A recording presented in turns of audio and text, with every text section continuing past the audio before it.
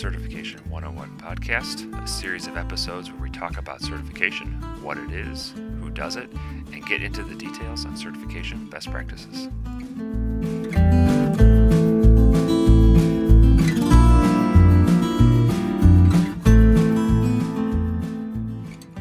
Today on the show, we're going to talk about impartiality and how that impacts certification policies and procedures. Stay tuned.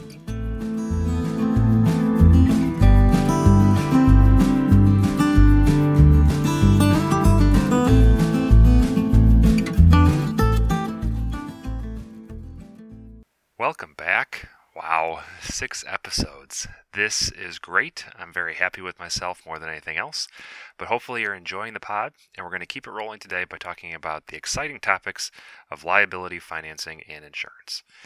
This is not going to be a very long episode, but it is a necessary one. Okay, so why are we talking about this? Well, certification is a risky business. You as a company are declaring that a certain person, process, or thing is meeting a certain standard. Now, there are all these ways for you to determine that, and hopefully the standards themselves lay out certain criteria. And that, in addition to the accreditation process, which we've been exploring over these few episodes, combine to make an effective process. But there is still risk involved. Not every company is above board, as I'm sure we all know. Any company could theoretically try to cheat or game the system, which is why regular verification is important. But constant verification would be cost prohibitive, as well as impractical. Cost prohibitive because you can't pay someone to watch every step of your process or test all your products. It's just way too much money. So in all these certifications, you sample. You take a selection and test those, and then assume, because the creation process is the same, then other products are similar. It's impractical because sometimes the testing process for a product is destructive. So you can't test everything, because then you'd have nothing left to sell. The same generally applies to people certification. You can test knowledge, but ultimately, you just have to hope that the person knows enough to be competent. So because of these inherent flaws, if you want to call them that, in the certification process, there is risk. Depending on what you certify, perhaps a lot of risk, and therefore liability. Wherever there's risk, there's liability. So insurance is necessary. Now, I'm not going to get into the details of what types of insurance or how much. That depends on your specific industry and should be discussed with an insurance broker. But it is necessary to have an abundance of insurance. $1 million US per incident and 10 million umbrella is what I've seen, but it can vary widely. If you use contractors for any part of your process, they also must be insured on their own, through their own businesses or LLCs. $1 million general liability is normal in my areas per contractor, but again, that could vary widely. The point is get it and keep it current. So that generally takes care of insurance. Financing is perhaps a little bit more difficult to narrow down on what it means in the context of a certification body. So in general, what I mean by this is the certification body must be financially stable enough to survive losses of customers, employees, pandemics in the current environment, and other things.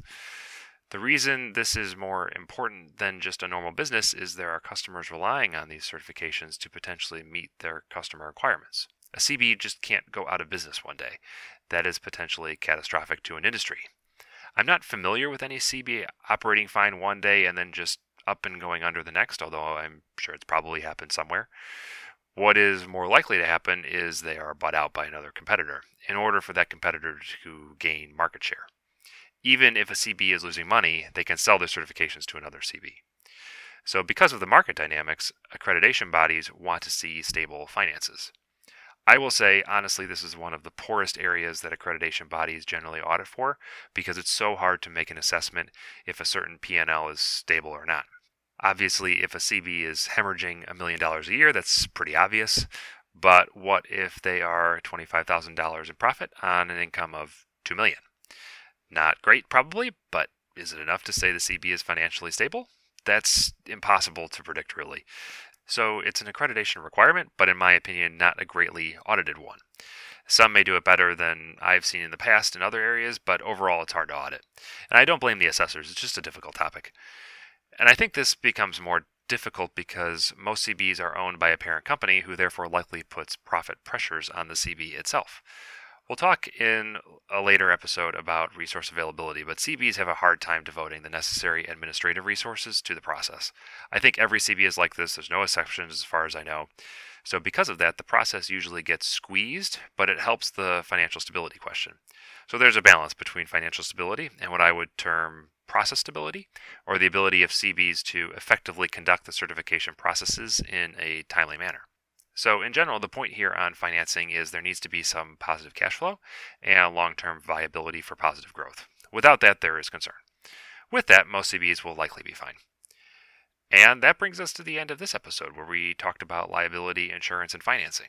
Thanks for listening to the Certification 101 podcast. I've been your host, Tom Svoboda, and I'm looking forward to talking with you in the future. Stay tuned for our next episode where we talk about confidentiality at a certification body.